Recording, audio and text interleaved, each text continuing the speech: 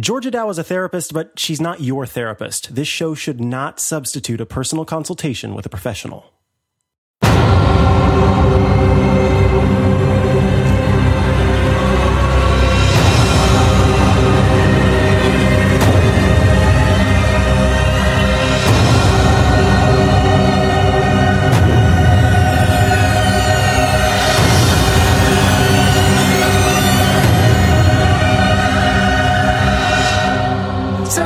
Steve, you're married too, okay? Yes. I need some marriage advice from the expert. Okay, I am probably the worst possible person to ask, but go right ahead. All right.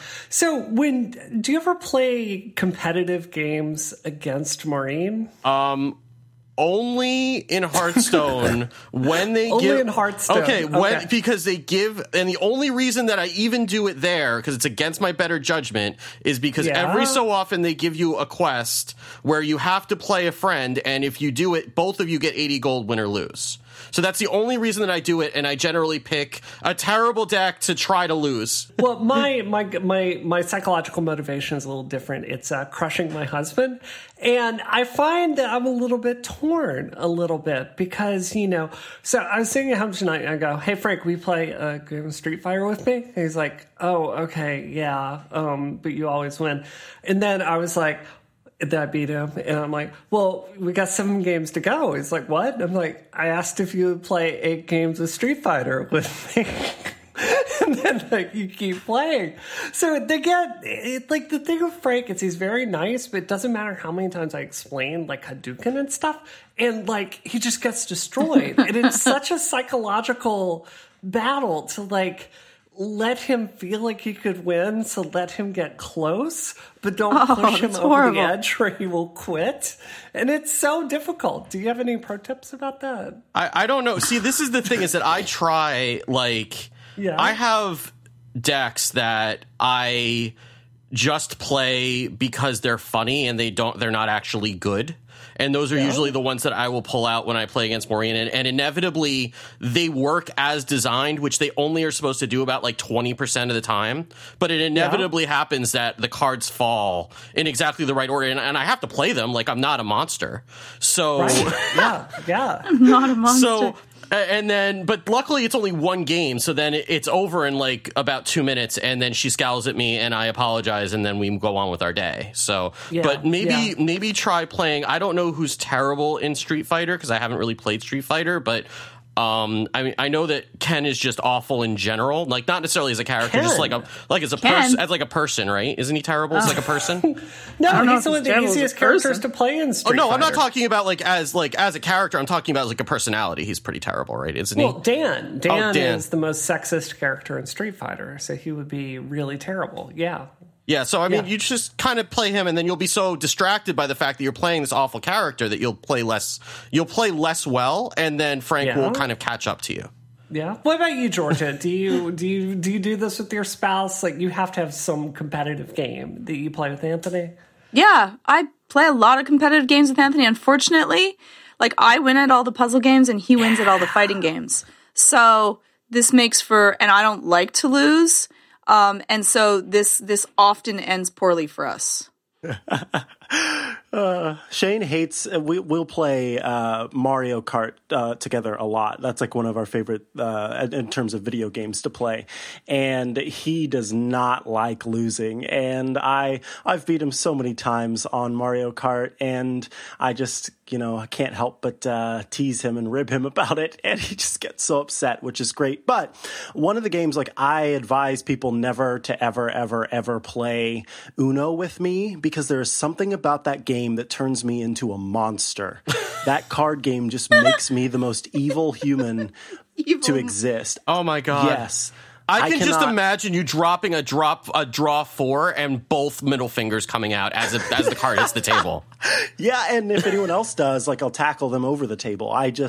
There's something, I don't know why, but that game just brings out the worst part of me. So I try not to play Uno with new friends, only friends I've had for a long time, or family. And even with family, it's oh, are you sure you want to play that, Micah? So, Georgia, do you think it's is it a healthy marriage dynamic to beat your husband a lot at a Street Fighter V, and then when he's angry to just say LTP noob? Like, is that get good, Frank? Is that good? Like, is that constructive marriage stuff? Because I don't know. Like, I don't know. I think that as long as he has the ego to handle it, I think that's a healthy marriage strategy. He doesn't. He doesn't at all. No. In all seriousness, have you tried just like coaching him rather than like playing against him? Because one of the things that Maureen and I will do is she'll go on ranked and I'll just she'll run her plays by me and then I'll give her suggestions. And then we're both playing on the same team, and then she's getting better and we're not like wanting to claw each other's eyes out at the end of it, which is also a bonus. I've tried it. It's like, okay, Frank, here's the V trigger move. You've got to learn this. Okay, this is Hadouken. This is a very key thing. To use a super, you press this button here, and then invariably it just turns into like his whole body is shaking as he's trying to play because he's button mashing, and it's like, I don't know. It's like, I don't think that's going to work. Yeah, I mean, we've talked about this. Like, there's a physical part to fighting games too that if you just can't get it, because I can't get it either. You just can't get it, and then you're just doomed to be like crouching in the corner, hoping that you can block. You can block in the microsecond that the foot's about to hit your head, which is kind of a metaphor for life, really, if you think about it. Oh, so speaking of games, we should. Was there any game news this week? I don't know if there was anything important that happened that we really need to talk about. Well, let's switch over and talk about it. That was no. That almost got by. That almost no. My mouth was agape. I couldn't even is that speak. What was going on? That was what was going on. I flipped the switch on your God. upset factor. Don't do my it. God. No, I do not approve of this line, Micah. That was very definitely a misplay, and I will not stand for it. So if you haven't heard, and you haven't heard me joking ridiculously about this just now, Nintendo has finally released its NX console, and it is called the Nintendo Switch. Called so because it switches between several different devices. It works as a full screen television console. It works as a little take it with you device, a little mobile console that is reminiscent of the Wii U's gamepad, and there can also serve as its own little TV with people playing each of the individual the controllers that are connected to it. So I mean, the Nintendo Switch is here, and lots of people have been giving their hot takes on it, so I suppose it's time for Disruption to give their hot takes on this device. I love it. I am going to camp outside of a Toys R Us. I will put on a ski mask and hold up a Toys R Us van if I have to. I want this system. And, like the N64, I didn't get that until a year and a half after it was out. GameCube, I didn't get until a year and a half after it was out. Wii, I didn't get until it had been out for 3 years. Wii U, I didn't get until it was well after a year out. Like, I'm not somebody that runs to buy consoles. And this just looks amazing. I mean, it looks amazing for so many reasons. Nintendo is finally bringing something that really looks like an A-level hardware game to the market. Because the Wii U is a clunky, hoopty POS, terrible. I'm sorry, the screen on it is washed out like a television set from the 30s or whatever. It's terrible. And it's terrible. And this is thin and it's sexy. And there are a lot of details to be worked out, like how it's going to handle, we know it's got a Tegra processor inside of it. So, are you going to have to rebuy all these gorgeous Wii U games that they're showing? Is there going to be any kind of, how are they going to handle Wi-Fi when you're in mobile mode?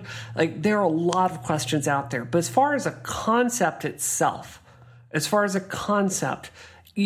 think we'd all agree that mobile games have kind of reached a point where they failed. I don't have any more passion. I rarely check the App Store for games because it's just been IAP'd to death. It's so rare that the game comes out that you care about.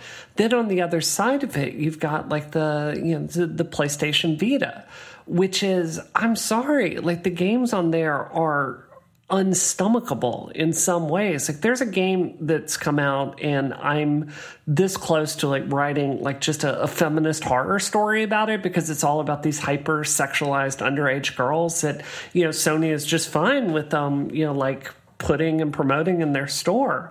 You know, that's not something for the masses. And I think this so neatly intersects this need of this social portable gaming experience that's accessible to everybody, but it's not going to be loaded with that IAP. It's going to have that Nintendo magic, and it's not, you know, it's not going to be hardcore. I think it's just a genius concept. How do you all feel? I was expecting the worst going into it, before I saw the video. Surprise! because I've been let down by Nintendo so many times before, and I think that I'm still skeptical about if they can do all the things that you need to do for a console to make this work. But as a concept, it shows that they're finally starting to get it. They can't compete with the PS4 and the Xbox on their own terms. They just can't. They're not in the same league. It's not their mission. It's not, and it shouldn't be their mission. And they've always embraced this, what they call a blue ocean strategy, which is finding a market that's being underserved and serve that. That was very casual gamers with the Wii, and that dried up with mobile, and because they're being served very well. It's not hardcore gamers, we know that. What they're trying to serve is they're trying to serve people who are their fans. Like if you look at the video, there's not a kid in sight. They're not appealing to kids. They're appealing to people who have grown up with Nintendo and still want to engage with Nintendo and still want to play those games, but maybe they don't want to be tethered to a television 24/7. And that's a really smart idea. Like the best feature out of the Wii U, and I want to take a second to do a Mike was right humble brag, because I wrote about this on my blog like a year and a half ago before we knew about any of the rumors, and I think I got it pretty close. But the idea is that the best feature of the Wii U was the off-screen play. Bar none. As bad as that screen was, that feature was a game changer, and it was one of the things that made the Wii U most appealing to me, because like I didn't have to take over a television or fight with a television with my family to be able to grind in Zelda or whatever. And this will let you do that and go the next step further, which is that it just lets you take it. You throw it in your bag and you take it with you. And if you're on a plane, you play it. And and they've designed it even in a way that if you have multiple people around and you have like half an hour to kill, they can all play a game together. I don't know how those controllers that undock from the screen work, how well they work. They look very uncomfortable, but the fact that you could do it at all and they're thinking about that is really, really something that's not being served by any of the other players in the space right now. Yeah. Very well said. Especially, like, I will totally give you credit for that. The Steve was right moment. You called it, and I think you're dead on. I remember telling you it was a bad idea, Steve. So I have to give you a Steve was really right and Brianna was very wrong. But I never thought Nintendo would deliver this level of quality, because I mean, let's get geeky here for a second, okay? The Wii U is a PowerPC architecture, right? I forget what 3DS is. It's some kind of mobile architecture. It's not something weird, with any of it. Yeah.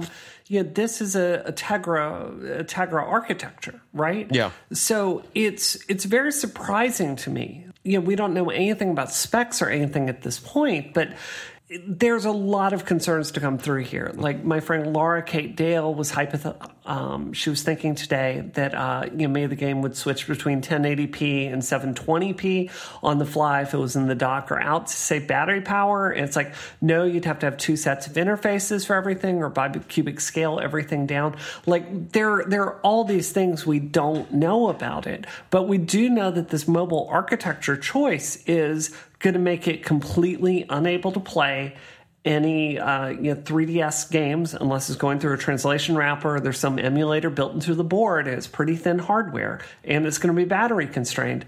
Or the same thing for Wii U games. So this is a big gamble, but I am really willing to gamble that the way most people interact with games today is when they're on the couch and there are people around and you're watching a movie and you want to game or grind in the background. I think it's a really bold step for Nintendo that, frankly, I never thought they'd have the guts to make. Yeah, I agree. And I think that the one thing that we don't know is what the operating system is. But if it's like, because the NVIDIA Shield is another mini console that is like a step up from the Apple TV, basically, that runs Android and plays Android games on a television. And that sounds like, okay, well, you're getting mobile games. Like, you're getting games that are not necessarily current gen, but like Xbox 360, PS3 level. Like Portal runs on it, Half-Life runs on it, Borderlands 2 runs on it.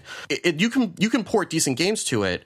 And a lot of the games that they're getting right now are indie games that are getting ported over from other systems. If it is running Android, that would be something that would make it a lot easier for those developers, especially indie devs, to be able, hopefully, I mean, Brie, you would know about this a little bit more than I would.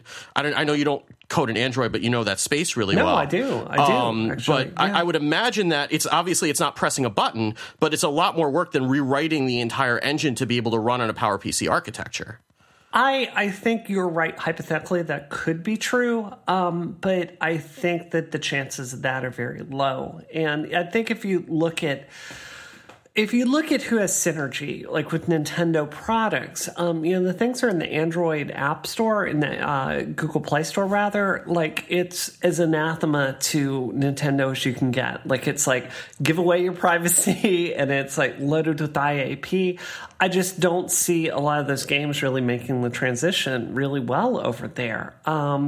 So I guess it's possible. I don't think there's really a lot for Nintendo to win with that. It's also worth noting we've seen Nintendo start to make moves to get cozier with Apple. So I think a really big play working on Android is I just don't buy it. Like, there are a lot of people that think they're going to be able to plug in their Wii U games and it's magically going to show up and detect the CD. I'm like, that's nice dream to have. But I mean, Georgia, you've been quiet. I realize like you'd have to strap this into your face because you're no longer interested in Meat Space experiences. Are you? Because I will do that. I will duct tape this to your face if it will get you to play Splatoon with me.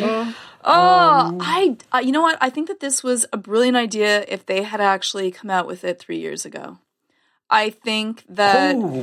Yeah, I'm sorry. Was that harsh? Georgia Hot take. Holy salty Georgia! Good grief. I think that its use case is small now. Like, right? Like, it's not going to be able to beat out if you want to play on a console. And for portability, most people are going to be using their phones. And for people without phones, their kids, this is expensive. And I don't see people running around with it, hooking it in to play on the TV versus using a console if you're actually a gamer. So this is not for the heavy-duty gamer. This is for more casual. And more casual, they already have their phone for cruddy games that they can play on top. That some games are good. That you can play on your phone. I think it's a really interesting idea. I do not see where it's going to gain traction because I think that it would lose against your mobile, and I think that it loses against consoles. And portability, we already have. So people that really want portable gaming would be the only people that this would really answer to. People that want a portable game that's a really good game, and then they have to have the money to do it, and it's not going to be for kids. I don't know. I don't see this gaining a ton of traction, which is sad. I like the idea. I think it's really versatile. I like it. It's thinking outside of the box. I love the little controllers slip out, and you can kind of make it get, like, it does a lot of things, but none of them exceptionally well. Well, can we say that it does none of them exceptionally well before the console's actually out yet? Okay, I'm no fan of that new Zelda game because I really don't want to play Skyrim in a Zelda game. But have you seen the footage from the new Zelda game? That is not a mobile game, as we know mobile games. I mean, not that you can. I mean, they have full MOBAs on a phone. I play Vainglory a decent amount now, every so often, and it's a full MOBA on a phone. But I like it. It fills a niche. Yeah, but it's not going to be. It's not gonna beat a console. Like, if you're actually wanting to really game, you're gonna want a game on an actual console. It's not going to be able to go up against it. Which it is, though. I mean, you plug it into the television. It looks. I mean, from the video, it looks like it's the same as playing the Wii U. Yeah, but I don't see people buying this instead of buying an Xbox or PlayStation or, PlayStation VR. I do. I just don't see that. Yeah, I do too. Historically, Nintendo made a really interesting choice. This is about 1991 or so. You can read about this in Console Wars, but they, at the time where Sega games were getting more and more bloody, Nintendo made a very deliberate decision that they were going to be the game company that captured childhood and nostalgia. And they looked at Disney and they studied Disney and they did exactly what Disney did. And that's why they were so slow to bring out games like Mortal Kombat to compete. So I think that when you're talking about a Nintendo product, you are talking about a system, like a group of intellectual properties that are fundamentally associated with gaming in many people's minds. Dan Benjamin, he has never struck me as a hardcore gamer, but I'll never forget him talking one time and saying like, well, if you have a video game system, you gotta get Mario. That's all that matters. Yeah. It's not true, but I do think there are a lot of people that think that way. So I think that, I'm a gamer that's very comfortable with today I'm reading up hardcore techniques for Gears of War 4 and which medals to get to run up my horde level faster so I can use more cards. I'm somebody that's comfortable with that. But there's an entire class of people that do just want to explore in Zelda, a more casual experience, want to explore in Mario. And I think that this is a really nice bridge between this, mobile crap and frankly, this series of really hardcore games that are out there for Sony and PlayStation. I do believe there's a market for that. Well, I think that there's people, but do you think that there's going to be enough to be able to support buying a system and to make it able to stay above water versus all of the new things that are out right now? Yeah, I do. Yeah, I do too. I think that there is a use case for people around I'll say my age, who grew up with gaming and want to play games that are larger like they used to, but there's not.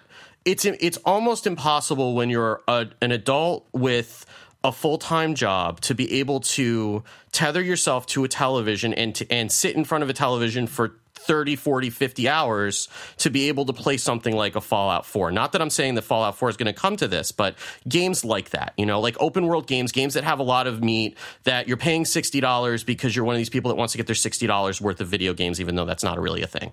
So I think that the idea that, let's say that you have a commute on a train, right?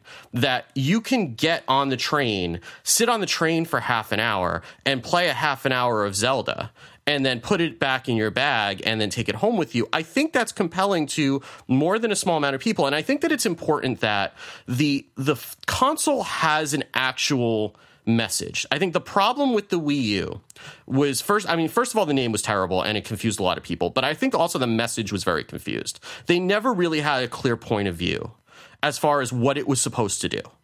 And this is very clearly, you can see from that video, they have a point of view and they can deliver on it, which is that you can play the same game on your television and you can take it with you if you have to go somewhere.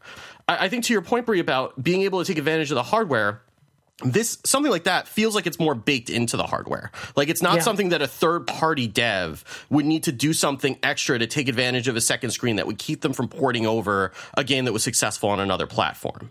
It's something that's part of the system, and it's something that's inherent to the system, and you don't have to do anything extra to take advantage of it. And I think that that's something that will speak to a greater number of people than the Wii U. And if we've seen anything from Pokemon Go, it's that Nintendo's brands are more important to them than anything else. And they appeal to a large group of people who want to play those games again in any form. I think that's so well said, Steve. The Pokemon, though, argument, but we're playing it on devices that we already have. Right. So I agree. I think that, and I love Nintendo and I love Nintendo games. But we already have our phones and they're portable. And we can play them on our TV if we would like to. And they go in our pocket and we don't have to purchase another system to do that. And that's one of the reasons that Pokemon Go became so successful. And I think that that's not going to be as salient when people have to purchase another system for that portability that they already have in their I don't agree with that. I think it's not going to expand that way. But imagine this, like Pokemon Go it's like the drug dealer strategy, right? Like you get people hooked on Pokemon, and Mario Run is the exact same thing. Steve, tell me if this sounds plausible to you. Okay. I know that, like me, you don't like talking to people in person. I hate it. I hate it. Yeah. So imagine like the next time you and I want to go talk about disruption and we go to that burger place and get lunch. Like imagine both of us having Wii U's in our bag, the Nintendo Switch in our bag, and saying like, hey, let's check out the new Splatoon game, and like sitting there and eating a burger and like killing people in Splatoon. Absolutely. Or Smash game, Super Smash. And I think that like we're looking at the same pattern coming to different conclusions, George. I think you're looking at Pokemon Go, and you're saying people aren't going to buy another device for that. I'm looking at Pokemon Go, and I'm saying people are interested in these experiences if there's a social component to it. And the problem with like Smash is it doesn't really work on the 3DS. So like give me a premium system that can carry on play that, can like challenge people with, can like play in professional ways. I think that is a really exciting direction. And that you're not embarrassed as an adult to take out in public and be playing in front of you. Like I am fully okay with having my Vita out in public because it looks like a piece of consumer electronics. This does definitely address this. Like it's something that you could imagine yourself playing in public and not being embarrassed. Whereas with the 3DS, even the best looking 3DSs, it's really hard to say like this is like it's hard for it to say anything other than either I'm a man child or I am a total geek and I'm comfortable with being a total geek, which again is nothing's wrong with that, but there's not every setting that you can necessarily feel comfortable with that. I think that them actually getting industrial design right is important. Like again, pricing is going to be a big part of this. Like if this is, and they said they're not going to sell this at a loss, I would be shocked if they sell this for less than $300, and that could be a problem because that's a lot of money. But again, people are also spending $400 to $500 on a PlayStation VR with only a few games that is like the opposite of this. This is like the opposite of the VR headsets now, where that's something that is taking you into an isolated world where it's just you. And this is actually encouraging you to go out and take it out into the world and play with friends. It's actually really an interesting reaction to it if you think about it that way. What I saw graphically as like an expert in this, I saw nothing graphically that looked anything different than what I saw on the Wii U. So I don't expect this to be any more powerful than the Wii U, or if it is just marginally enough to throw things in a translation wrapper. And I think that's great. Yeah. Because if you're looking at the cost of the screen, we know from a breakdown that I would imagine it costs like $60, $70. The plastic, the hardware, the chip, the battery. I can see them putting this together for $200 because it's not going to have cutting edge components inside of it. I think that's good. And again, I'm sorry, I love graphical fidelity. I love more power. But I think if you look at the Wii U, I do believe that it's almost a zenith of where Nintendo really needs to go. And I think much above that, at least for now, is just not worth it. Like they've got these really high quality rigs with Mario, a lot of very natural motion, beautiful colors, gorgeous lighting. Nintendo games are not about 60 frame per second particle effects as you're murking somebody with hard light in Destiny. It's just not what it's about. So I do think that they're going to be able to save a lot on the guts of the machine, and they'll do fine. I think it'll be fine. Yeah, I mean, nobody's ever said that Splatoon doesn't look great, right? I mean, it looks great. Yeah, it's not it's not like the top of the line Halo 5 or Gears of War 4, but it's fine. It's appropriate. It's an appropriate level of graphic fidelity for what it is, and I wouldn't expect that to change too much. Like I'm actually more excited for it than I was when we started this conversation, to be honest with you. And there are still some things that Nintendo needs to do to prove that they understand how to make a modern console.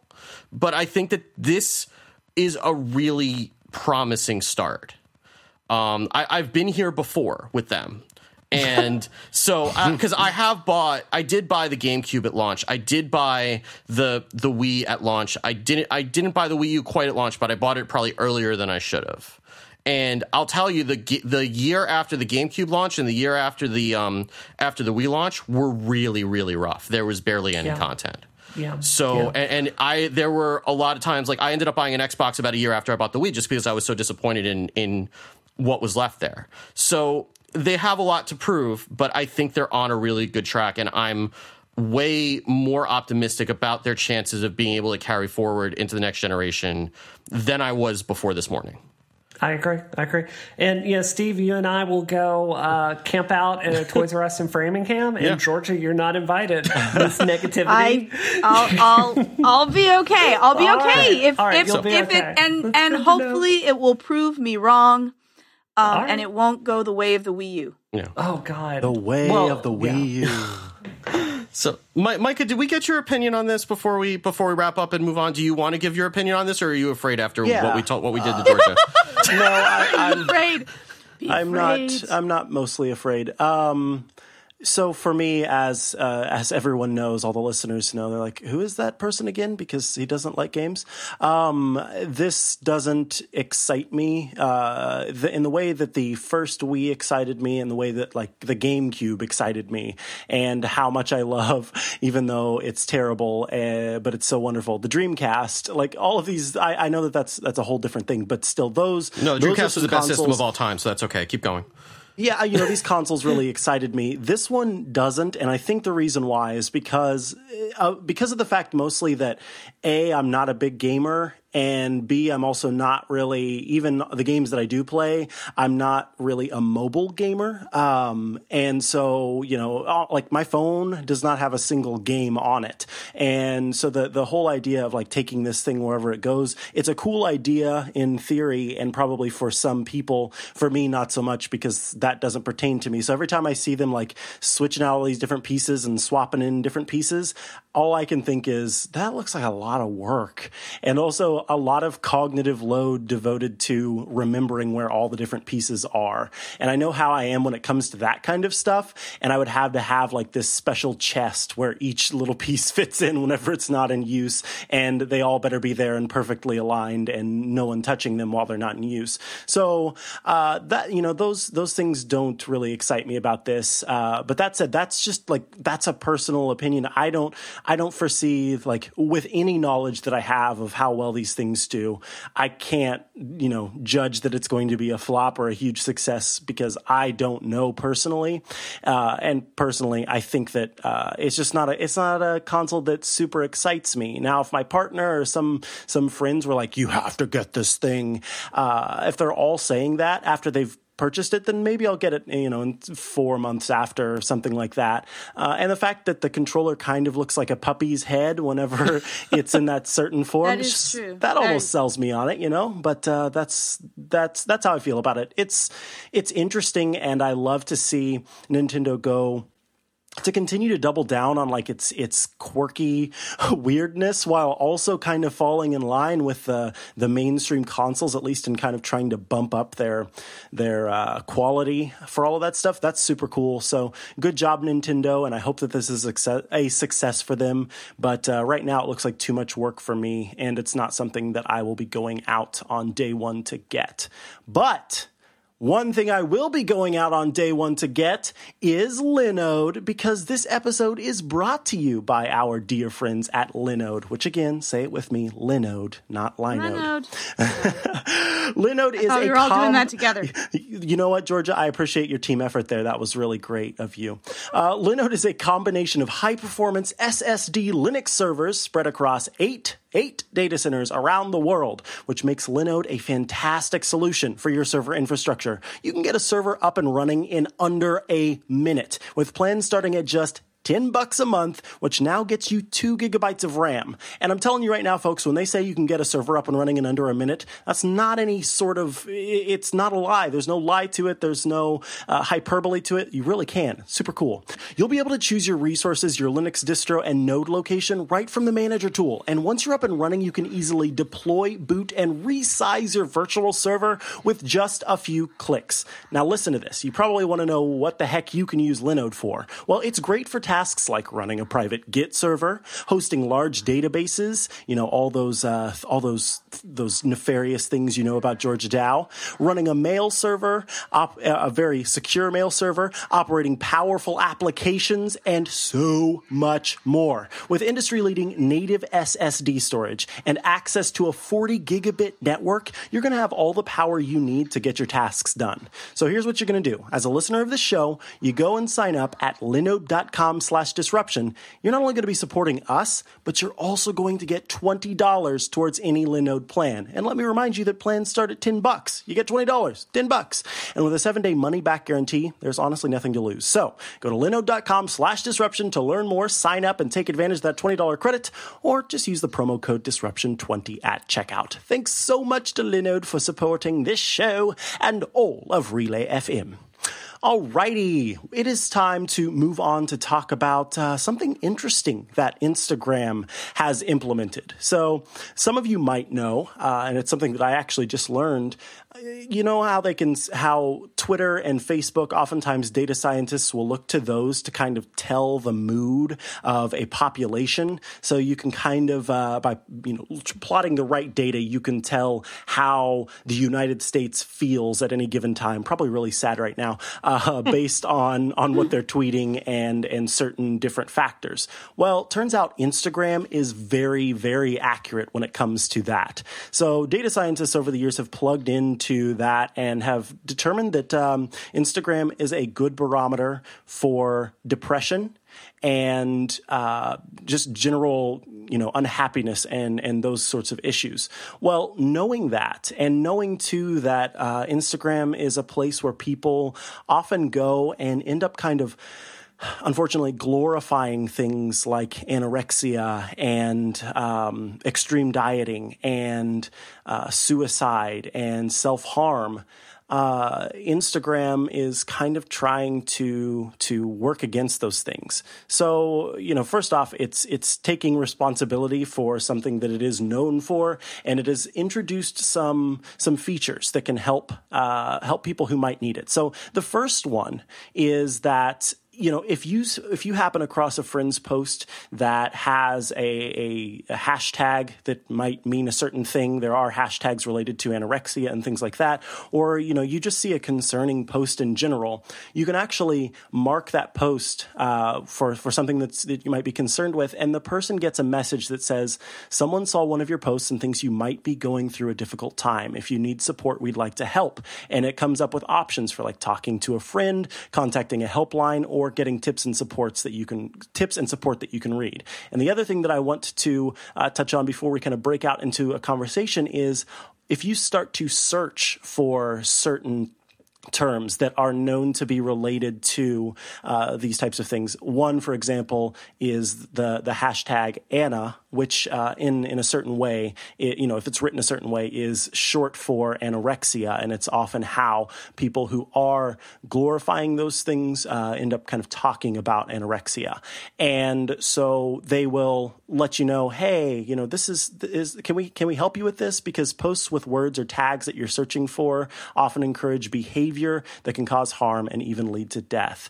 And so they also go through and offer you the different options, or you can click through and see those posts anyway. So that is what Instagram is doing with the responsibility that it has according to data scientists. And yeah, I mean, I saw this and I'm very fond of Instagram, and I'm just curious, especially from Georgia, is this something that you think can end up actually being a helpful thing? Or is this kind of like a that's great, but it's not really going to help anyone kind of feature? Is this for saving face, or is this actually potentially helpful? You're absolutely right. You're exceptionally accurate. In a lot of people that are dealing with very difficult situations can often go to groups on Instagram and on other social media in order to find support, but then it can end up becoming as an encouragement group, and it doesn't help people get out. I like the idea that they are trying to do something about it, because usually what I ask my clients to do is to try not to go onto Instagram and not to go onto those sites. But it's a really difficult thing because they already feel so alone, and whatever they're dealing with and the manner in which they're dealing with it, they feel like no one else understands them. And then you end up becoming an us or them tribalism that happens with that, and that's why more extreme behaviors become encouraged. And that can be very dangerous because you feel okay even when you're not okay, which is good and bad at the same time. Will it be enough to be able to help? I think that for some people it would be nice to know that someone cares. I think that in other ways, I think that it would make people feel bad and maybe upset or worried and become more careful about hiding their persona and not letting people know. So I'm not sure how much this would really help. If I went to a website and I was dealing with something, and then someone, I don't want to say outed me, but kind of like called me out on it and said, hey, are you okay? I don't know. I think that this could go either way, with some people becoming more careful about hiding their identity and not getting help. And I think that for other people, it might help them to be able to say, maybe I should. Maybe this is the first wake-up call of maybe there is something that's wrong, or at least I'm cared enough about that someone would reach out to me. So I think that I have mixed feelings about that, and I think that I'd have to really think about it more. I like that they're trying to do anything. I think that that's nice, but I don't know how much it will cause lasting change for people that are dealing with really difficult issues. I mean, it's almost the anti-Twitter, right? I mean, Twitter just completely doesn't care. And, when I look at the paradigms of Instagram, I am often struck by how carefully it's been created to, encourage more positive interaction. And I'm with you, Georgia. I'm not sold on this. And I also think there's a huge tendency in tech for people here to believe that social issues are a technological fix, and getting reporting and bots to do this. It's the most Silicon Valley thing I've ever heard.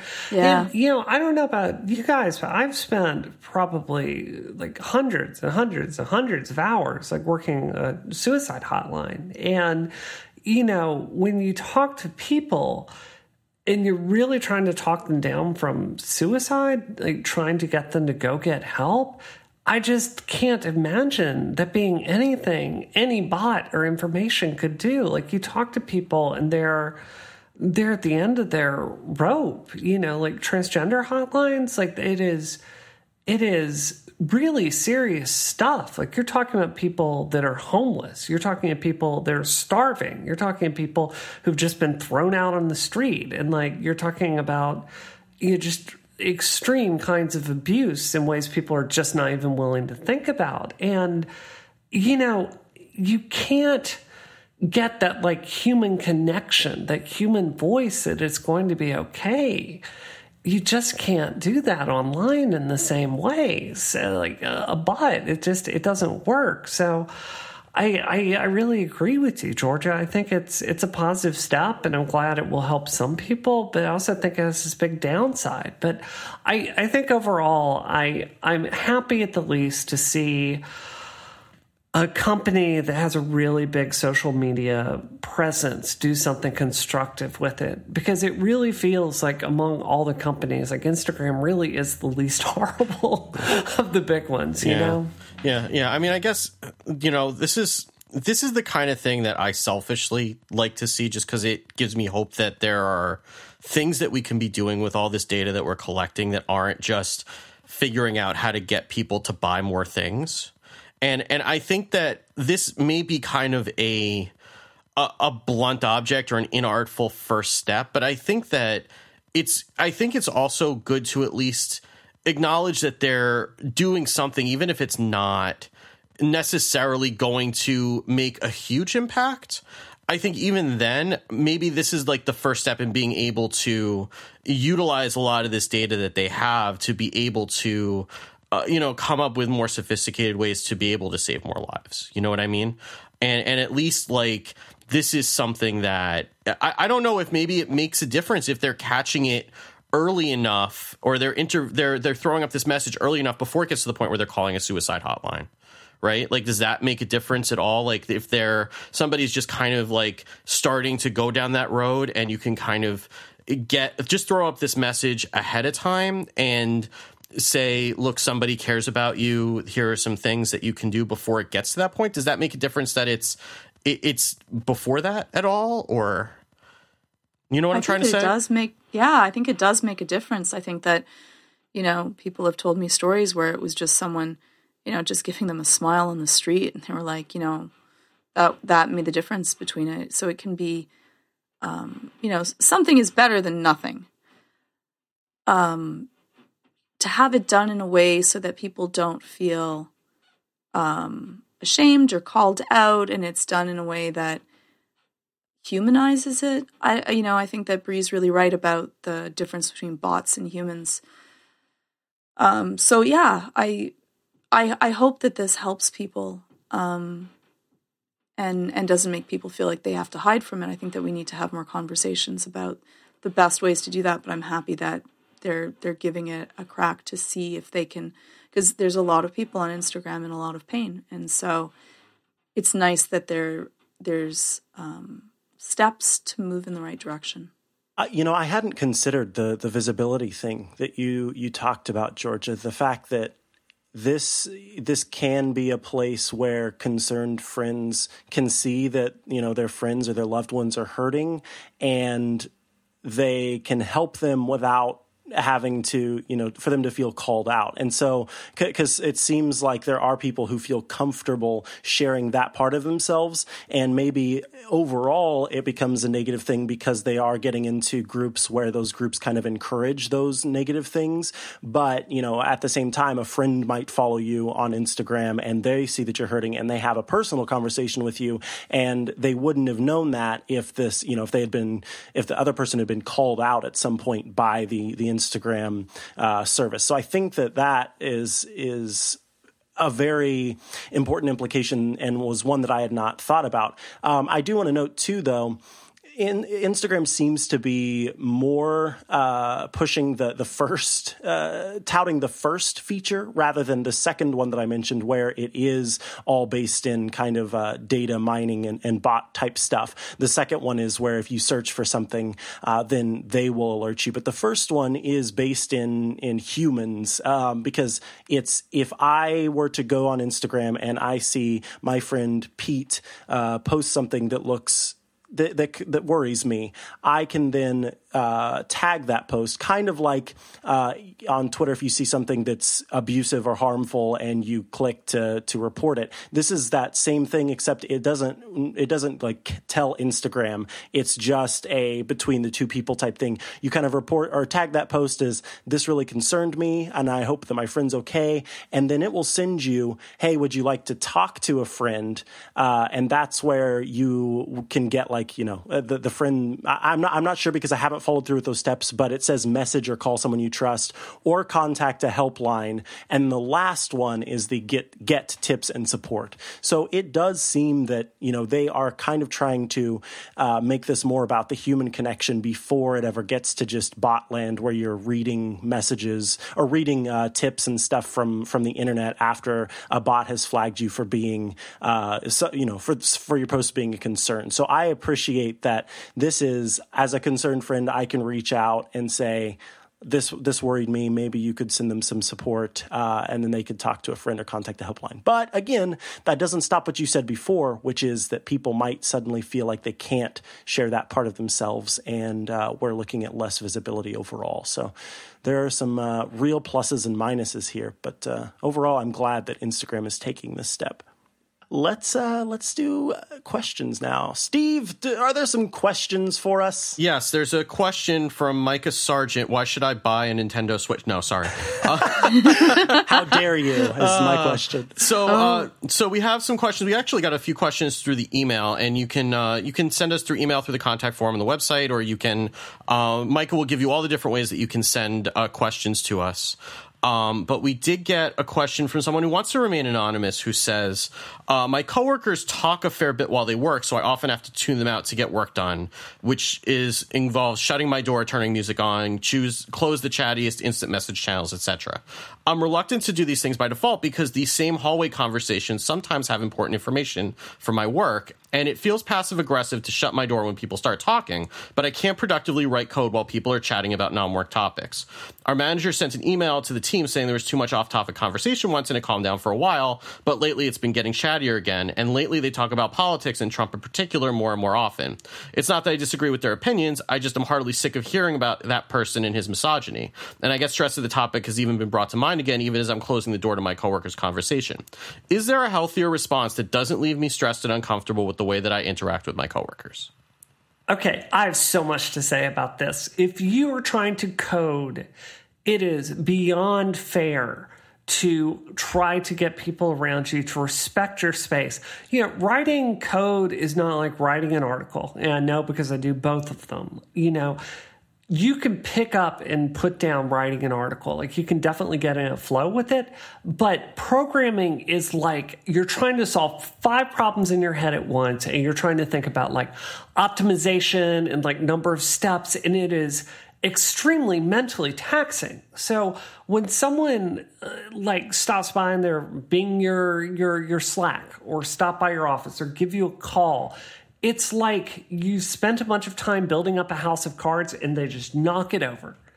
And drawing boundaries around that for yourself and what you can tolerate, don't feel shy about that at all. Like, this is just your profession. Like, if you were a surgeon, would you like feel terrible about asking the dude next to you to stop breakdancing? Like, you know, it's just the profession and how it works. So you can certainly, like, I'm guessing the people that are doing this are not programmers, or they wouldn't be such jerk stores.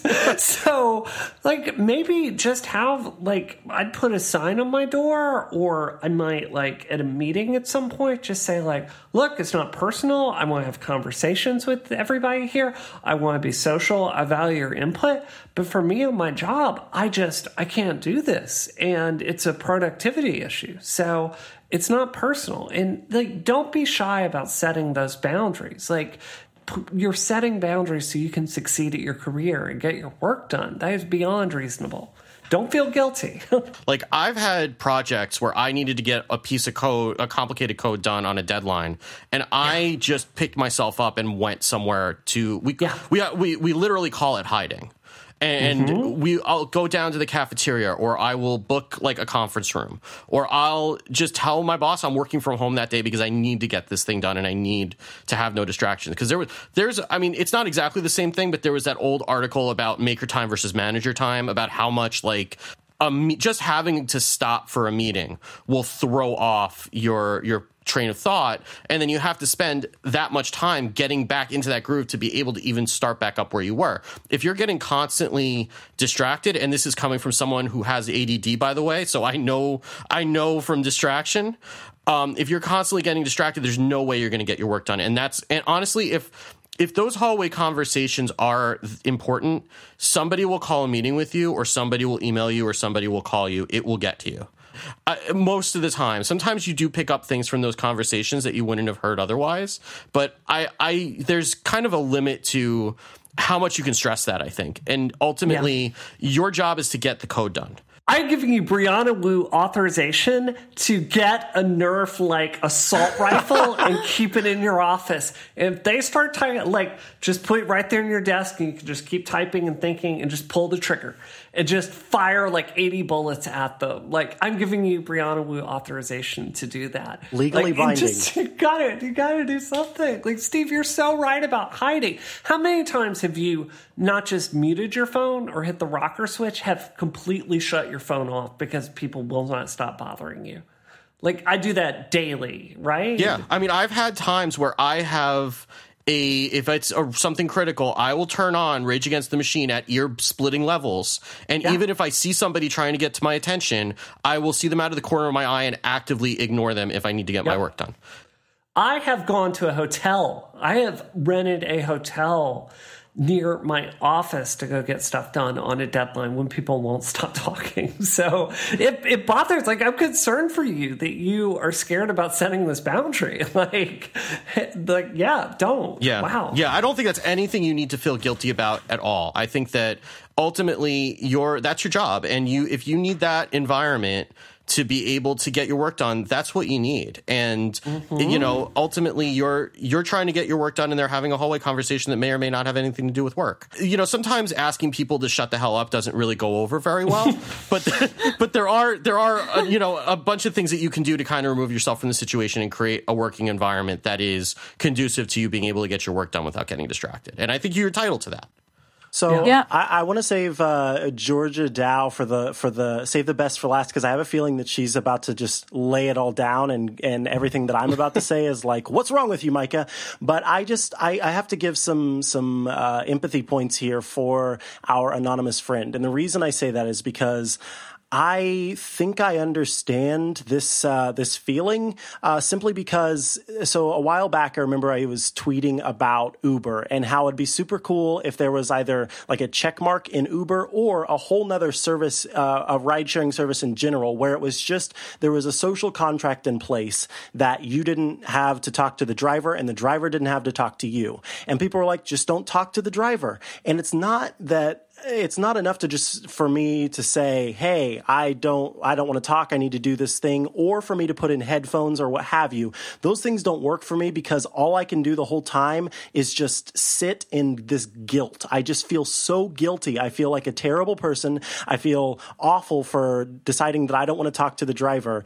And so if there was like a service that allowed me to, it's just from the get-go, there's no needing to talk about it or anything. Just it's known that I am a person who doesn't like to talk to the driver whenever I'm in the vehicle. So I can understand where, you might have this anxiety or this guilt about, not wanting to talk to your coworkers, even though they're right there. And, you mentioned being stressed and uncomfortable. And I've felt that in situations like I just talked about. But then also, even if I'm in a room with a bunch of people, when I didn't work from home, when I worked in an office and I had 3 or 4 people around me, I always felt bad about putting on my headphones and trying to focus. And it wasn't that anyone else was trying to make me feel bad about it. It's just this internal guilt that I have. Like, I feel like I should make myself available to them, and I don't want them to think that I don't think what they're saying is important and that I don't want to talk about it. But again, that's probably my own problem, and maybe Georgia can fix me. Okay, well, I don't think that you're alone, Micah. And I Bree and Steve's advice is wonderful. You shouldn't feel bad, and you do have a right. We're not good at multitasking. We're just not good at multitasking. And doing things that are very difficult, we need most of our brain to be able to do that. And so we can't have a conversation and do most things at the same time. We really are single parsing devices. So, don't feel bad to that. I think, though, that you're right, Mike. I think that you're not alone in being there's a lot of people that would feel bad in doing that and worry about what their colleagues might say or not say, but think. And sometimes that will stop someone from doing what they need to do. And so there are some other ways that you can go about it. And yes, you should practice giving yourself better boundaries in small, little, tiny ways so that you don't feel so guilty about it, because you shouldn't feel guilty if you didn't actually do anything wrong. But that being said, there are some ways that you can make this a little bit easier. So one of the things that you could do if you feel comfortable enough with your colleagues is to say, sorry guys, don't mean to be rude. I'm just going to be closing the door for a second because I have whatever it might be that I have to do, or I have to do this important call. And then you can just keep the door unlocked. Like, you can even just say I have to make an important call, not make an important call, just do your coding. And so there's other ways that you can go about it. You can also use earphones, but that's also, some people will find that that's rude. But you could just say, listen, just listening to some music, let me know if you need anything, and deal with that. I think that the easiest way through it is by letting people know. I have a really hard time with this. Sorry, guys, in case you think I'm rude, I don't mean to be. I just need to be able to do this. If that would make you feel less guilty to that. I think that for some people, even that is too much. I just came back from Coco Love Conference, and it was really cool. They had these buttons on the table. It was an amazing conference, by the way, a lot of fun, very, very amazing people that we got to meet. But they had these buttons on the table, and the buttons had a little cat. And so the cat was either hiding behind the wall and saying hi, or like jumping up over the table.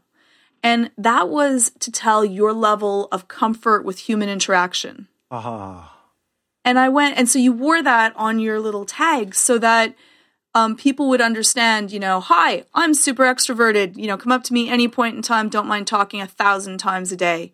I'm good for that. Or, if it was the one that the cat's just kind of looking behind the wall and just staring at you, would be like, I'm relatively introverted, or I lean towards having social anxiety. If I'm sitting off on my own, come at me slowly. Don't feel bad if I'm not really chatty. That's just my nature. Or if you're kind of in the middle. I loved this idea. That's very similar, I think, to your Uber idea of like, listen, I want to chat, don't want to chat, right?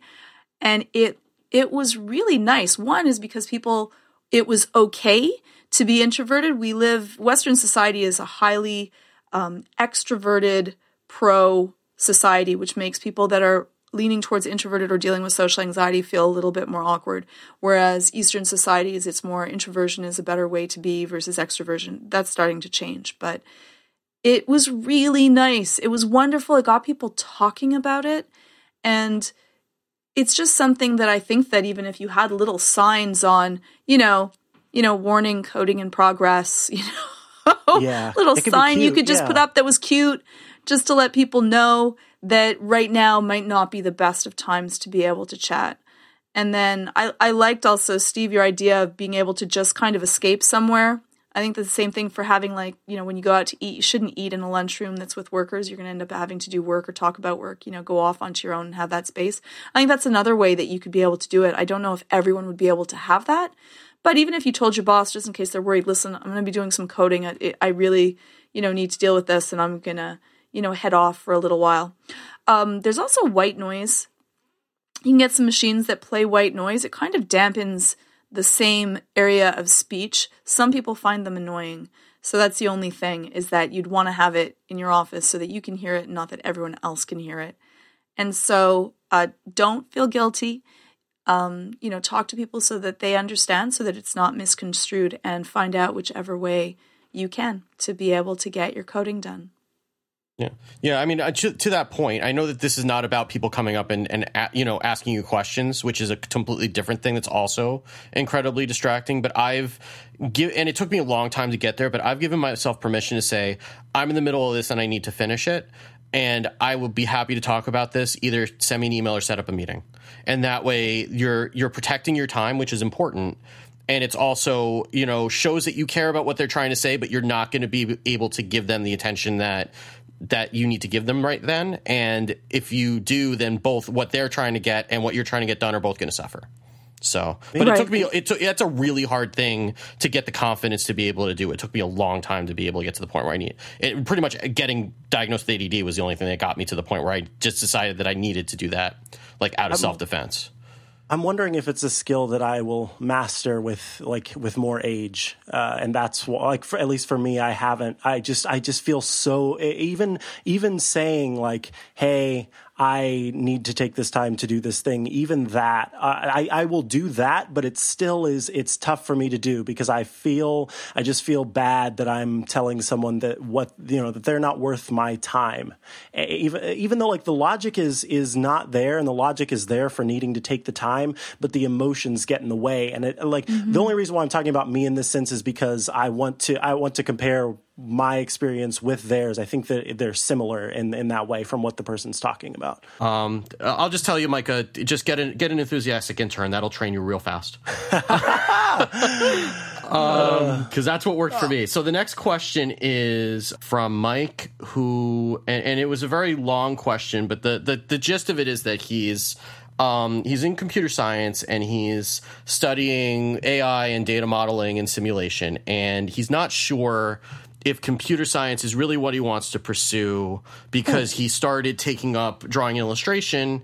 He's looking at pursuing a job in that, but he's torn because everything that he's done up to this point has been about computer science.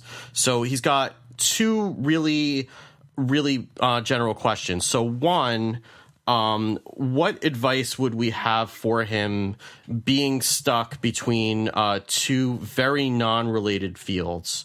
And he also says that he feels that he may have dysthymia. Is that how you pronounce it? It's persistent depressive disorder. And he says, I've gone to a therapist in the past, but I stopped going after I felt it wasn't getting me anywhere. I also feel as if I'm too busy to deal with it, and it's not that bad. But it's times like this where I'm lonely at night, and it really bothers me. And here I am writing to you guys at 2 a.m. So what does he do about that and the resulting poor time management?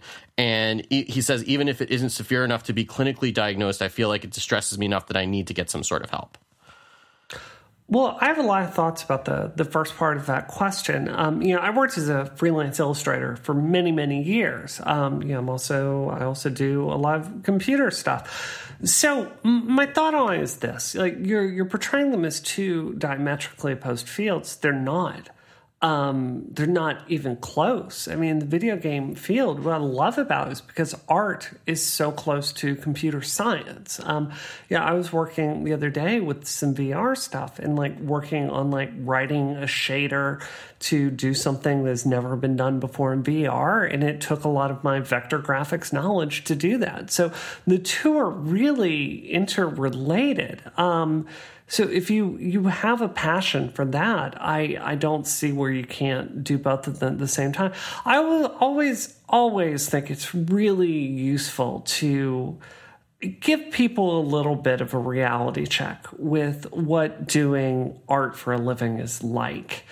Because I understand the groove of sitting down and drawing and you're in your zone. It just makes you feel joyous. There's a reason, they did a study very recently that showed just sitting down, and even if you're not a good artist, drawing for 20 minutes can do a ton to improve your mood. So I really understand the joy of that.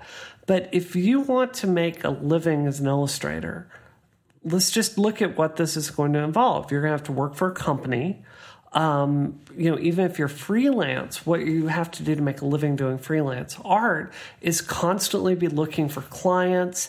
You're going to have to develop a wide array of skills. Of drawing skills. One of my best clients when I was doing freelance illustration work was a mega church in the state I was living in, where the pastor there was famously anti-gay, and I have drawn so many pictures of that place trying to just make a living. You'll have to deal with clients that you find deplorable, and you'll have to do stuff that you don't care about. That's not to say there's not joy in it. Professional illustration is a real skill. I think there's a craftsmanship with doing graphic design that doesn't really exist in fine art, because there's more of a commercial application for it, and there are pipeline issues. So I just want to be really realistic with what you if you're not feeling happy inside, I don't want to sell you this idea of being an illustrator that it's, a panacea, because it's not. It's a very, very, very hard field. Computer science is also a very hard field. I think that has the benefit that you're not going to be competing for jobs with literally everyone on Earth.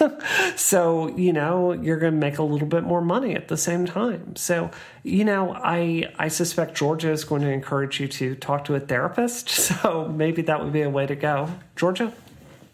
Well, I think that you're right, though, Brie. Sometimes also finding the thing that really you're passionate about could, not knowing where you are and where you're going in the world can cause feelings of being depressed and loss in motivation. So that could also be an answer to the feelings of depression that you're dealing with as well. Definitely seeing a therapist and dealing with that is one way that you can go about it, but also being proactive and doing the opposite of what the depression is telling you. So going outside, talking to people that make you feel uplifted, exercising, doing something that's not really difficult and creative, like small little things like puzzles, unless it's like 1,000-piece puzzle and stresses you, don't do that, or coloring or creating something. These are things that can help increase motivation and dopamine and serotonin. The next part would be just working through your own thoughts to where you are. Once you feel like you're on the right path in your own existence, odds are that this is going to go away. And you said that this might not be diagnosed yet, and maybe this is too soon. You know what? If you're not feeling good with yourself, it is not too soon. Deal with it. You deserve to be happy, and it would be better for you to deal with this now, especially when the winter months come through and we deal with a lot of seasonal affective disorder. It's very, very common. And so it's nice, especially now, that you deal with this instead of waiting till it gets worse.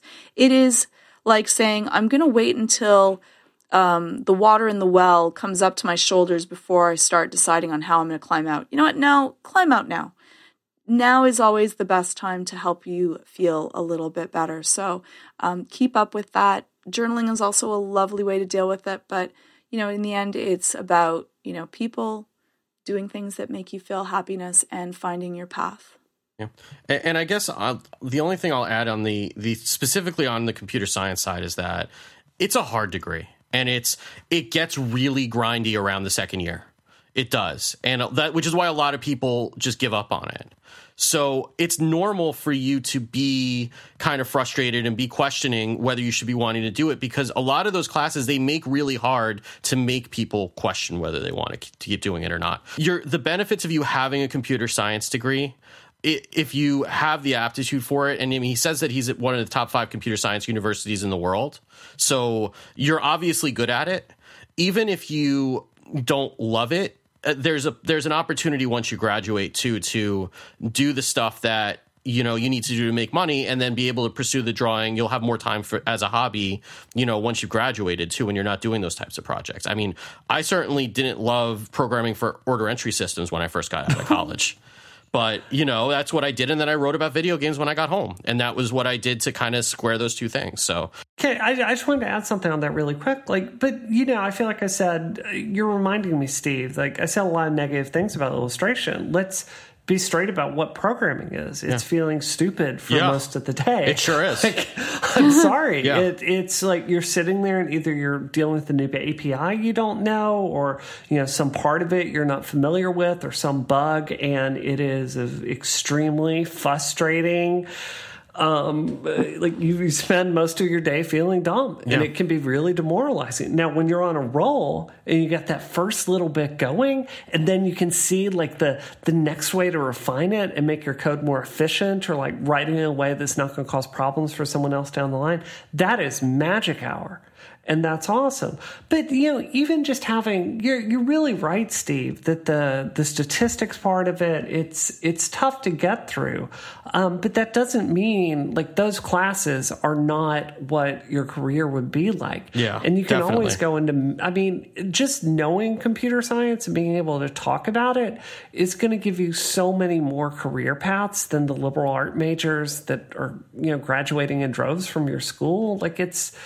It's you have management potential, investment, everything I am able to do in my career is mostly because of that background. So I think you're right, Steve. I would really encourage you to really, really make sure, before changing. Yeah. I know I'm biased because I feel I've felt the benefits of having a computer science degree, and I would really tell somebody that if they've put that much work through, to really try to stick it out. Obviously, if it's something that you realize that you hate, then you need to course correct. But I think that especially because you suspect that you're dealing with dysthymia, also you probably want to make sure that that's not tainting your judgment either, and that's not affecting how you feel about it, because it sounds like that might be it. And having a lot of hard coursework that's making you feel stupid all the time, because that's what programming is feeling stupid until you feel smart for 5 seconds,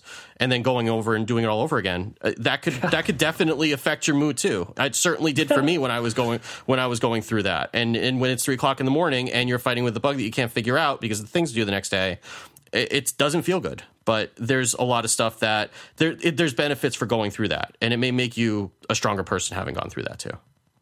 Just saying. But I have nothing to add. I think everybody else covered it quite well, and I would just be repeating others if I spoke. Okay. So we have one more voicemail, and this one is very short, but I figure we'll probably have some things to say about it. So, hey guys, I was wondering if you guys could recommend any home automation stuff, preferably that works with HomeKit. Bye, thanks. Who wants to go first? I've got plenty to say. I can wait. I'll go really quick. So I have Schlaz's locks for the doors. It's amazing. It's so sweet. Is it? Oh, it's so good. I want that. It's so good. You can talk to Siri and say, "Open my front door." You can lock it. You can check if your door was locked. It's really very sweet. It's loud. That's the only thing. And if the light hits it, it's hard to see the numbers. But it's really sweet. It's automated. It's just great. Calling, like being at a restaurant and being like, did we lock the front door, and asking, and then locking the front door if it was not locked from wherever you are, or letting a friend into your house. It's really pretty sick. The next one would be an iSwitch. That's like, it's just a plug. So you can make anything that is not smart and work with HomeKit. And so then you can say, you know, you don't have to have Hue lights to say, turn off these lights, turn these down to 50%. So it allows you to be able to control the many different devices that you have in your house. So we use it on our Hues as well. So we have that, we have our Hues, which is also wonderful. I love having the Hue lights. A lot of fun, works really well. So that'll be my quick little foray into those. The iDevice switch cannot turn down lights that are not already able to be dimmed. But anyways, I'm just letting you know. But I'll go super quickly. Nest stuff counts as home automation, right? Yes. Yeah. So I've got Nest. I freaking love it. I love it. We have so someone stole my Hillary Clinton sign from front of the house. We got that stuff on video. So you have a cam. Okay. It's amazing. Like we have a complete surveillance state of our house, and you know, like when the dogs are locked up in the kitchen and I'm on trips, I love that I can just hit my home and dial in and talk to the dogs and like see little Rocket, who's the best dog ever. And the Nest, I love her so much. It's ridiculous. Even my Nest thermostat, it's amazing. Like I can be laying in bed and feeling lazy, and like I don't have to get up to make it the house hotter. Like I just do it from my phone. So I almost hate that it's over on this Google ecosystem, because this can be hard to move over to anything on the iOS ecosystem, because the Nest stuff works just so amazingly well. But I'm all in on that. And Georgia, if you say that lock thing is good, I'm all in on that too. So. It's pretty amazing. It's pretty amazing. Not having to even have a key, it's a great feeling. Yes, I will go quickly as well. I do have quite a few different products, and I will just touch on them quickly. So first thing I ever got were Hue lights. I have, at this point, I think like 6 Hue lights in my house. I have 2 in my bedroom and 3 in my living room, and I have a few of Hue's accessories. So I have the Hue motion sensor and the Hue remote, which is super cool because for the motion sensor, for example, I don't have to worry about the switch on the wall, or if I'm holding things, as soon as the motion sensor sees me, it turns on the light so I can see my way upstairs. So that's also handy if I like have to use the restroom in the middle of the night. I can walk out and the light will come on, but it comes on really soft, and I can go use the restroom.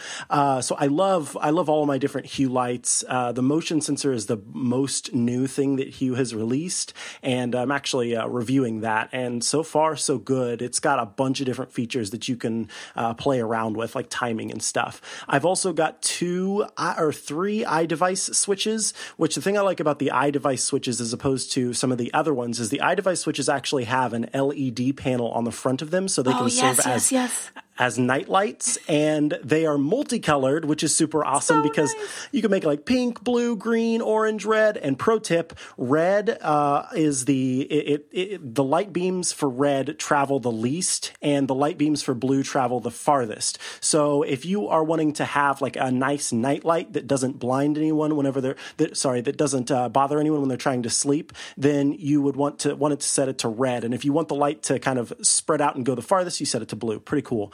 I have an August smart lock as opposed to the Schlage or Schlage or however it was pronounced. It's pronounced Farfignugan. There we go. I have that instead of the Farfignugan. And so the August smart lock, it does the same thing. It's a way to unlock and lock your doors. You can ask Siri, yo, is my door locked or not? And I love that too, because as I come home and as I get out of my car, but not a minute before, Steve, so calm down, it combines GPS with actual movement of your device. So it uses the accelerometer. And so it can tell that you're walking toward the door and it starts to unlock the door for you. And so that way, when I come home from getting groceries or out doing whatever, and same thing for Shane, the door is already automatically unlocked for us. And really? Yeah, which is really nice. But the only thing is if someone steals your phone. If someone were to steal my phone, then yes, they would have access to my house. Because for this, I thought, and I might be wrong about this, but I thought that Apple had made every single lock that works in HomeKit be that you can't be by detection. You have to. So if I want to do that automatically, I can tell Siri, but then I have to put my fingerprint in so it knows it's me. Yes, this is the only way that I can make that happen is not through the Home app. It's through August's own app. So it can work that way. It just can't work through the Home app. Yes, it does not let you do it, which is I think it's a mostly smart thing because, if someone were to steal my phone, they would have access to my house. I have never had my phone stolen. Change that now before the show goes live. Maybe, yes, you're right. I need to. And then the other thing, everyone's worried, and especially Steve. I'm screaming internally right now. Go on. And last but not least, I have the Ecobee thermostat, which I know Georgia loves. I love it. And so not only does it have the main thermostat, which you can control via your Home app or via Siri, and they just updated it so it can do the automatic mode, which is really nice, which just keeps your house in between two different temperatures. But it also has sensors that you can get. It comes with one, and you can get more than that if you'd like to. And these little sensors you can put up in different parts of your house, and they can kind of change how the temperature works in your house. So if it senses movement in your bedroom, which is where I have my other sensor, then it knows that, like, hey, he's in his bedroom, and so, after a certain hour, and if you sense motion in my bedroom, I want you to set the temperature to blah, blah, blah. You can set up all that different stuff. And the cool thing is it's also checking your temperature the whole time, and it can take an average of the two. So a lot of times, like people's houses, they might be 74 degrees downstairs, but because heat rises, it's actually like 87 in your bedroom. So it takes those two temperatures at the main one and then at the one upstairs, and it adds them together and averages them. And so it'll actually cool your house even more. So you'll find that, like, maybe the downstairs is cooled to 70, but at least the bedroom's not 86 degrees. So I love all of the different products that I have, and I try to only get products that are HomeKit compatible. I do have a Nest Cam, and Brie, I too love calling into the house and messing around with the dogs. It's so much fun. Unfortunately, the Nest Cam isn't HomeKit compatible. Oh man, I really wish it was. And I'm hoping that the Canary Pro that's supposed to be coming out will have some really cool HomeKit tie-ins, and I might be swapping out the Nest Cam for that. So there are so many products out there, and if I can just push really quick, there is a page, there's an article on iMore. You can literally just search HomeKit products iMore, and it's got every single HomeKit compatible product that exists, and we'll put a link to that in the show notes. That way, friend who asked, you can find out what all the products are, and that list is constantly updated, so you'll know what they are. But I love HomeKit, love home, and so glad to have this home automation stuff. I just feel like Grandpa Simpson every time we talk about this stuff. I just like my day. Our cars got two rods to the hogshead, and that's the way we liked it. Like I like flipping switches and pressing buttons and know that things are actually going to work without me having to debug things on my days off. So that's all. But in addition to all of the horrible, terrible security concerns that I won't go into, because this is a happy show. Joy, Steve. Just try to feel joy. Let me tell you something. Like people make fun of like emotional companion animals, but like, I do, like when I'm trying to get over trauma, like I think about Rocket soft fur. So just think about a dog, Steve. Think about that dog. That's not going to have the same effect.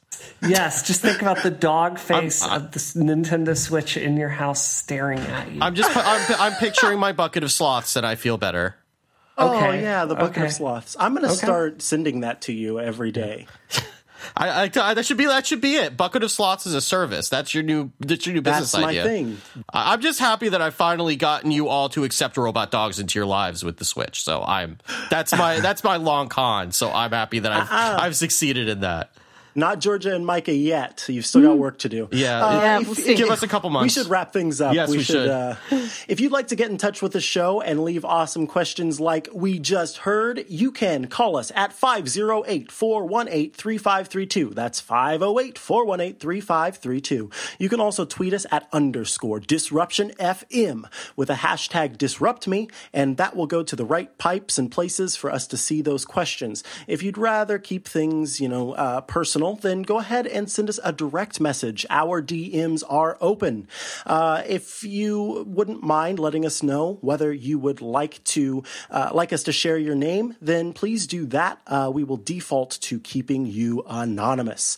Please go rate and review the show on iTunes. Let me note here, you don't have to type a gigantic review if you don't want to. We love that, but if you'd rather not type out a whole long thing, cool thing is you can just give us stars on iTunes, and Apple will let you do that. So go ahead and give us 5 stars, not 4 stars, as Bree has noted. It's either 1 or 5, nothing in between. Just 5. It's actually just 5. There are no 4 stars. There's just 5. There are 5 stars. So please go check that out. Thanks so much to our lovely network relay. If you're looking for me on the internets, you can find me at most everything at Micah Sargent. And Steve, where can people find you? You can find me gathering my bucket of sloths, and also you can find me on Twitter at WickedGood. Buckets of sloths. And Bree, where can people find you?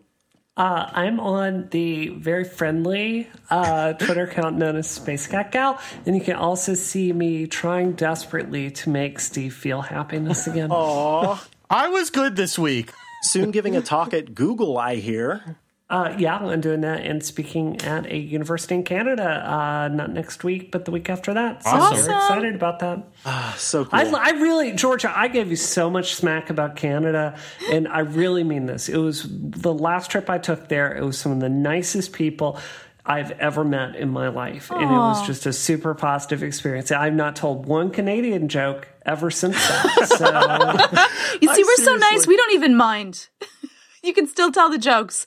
No. And every one of them, they come in. This is even before the Trump campaign went off the rails. And they go, please do whatever you can to stop America from voting for Donald Trump. We're really concerned. I had at least 50 conversations like that. That's true. That's true. Yeah. And Georgia, if people are looking for you, where can they find you? So if you want to ask any therapeutic questions and you're too shy to ask them on the show and want to ask me directly, you can find me. It's Georgia at imore.com on email. And also, if you're dealing with anxiety and depression and would like to check out our video series, you can check out anxiety-videos.com.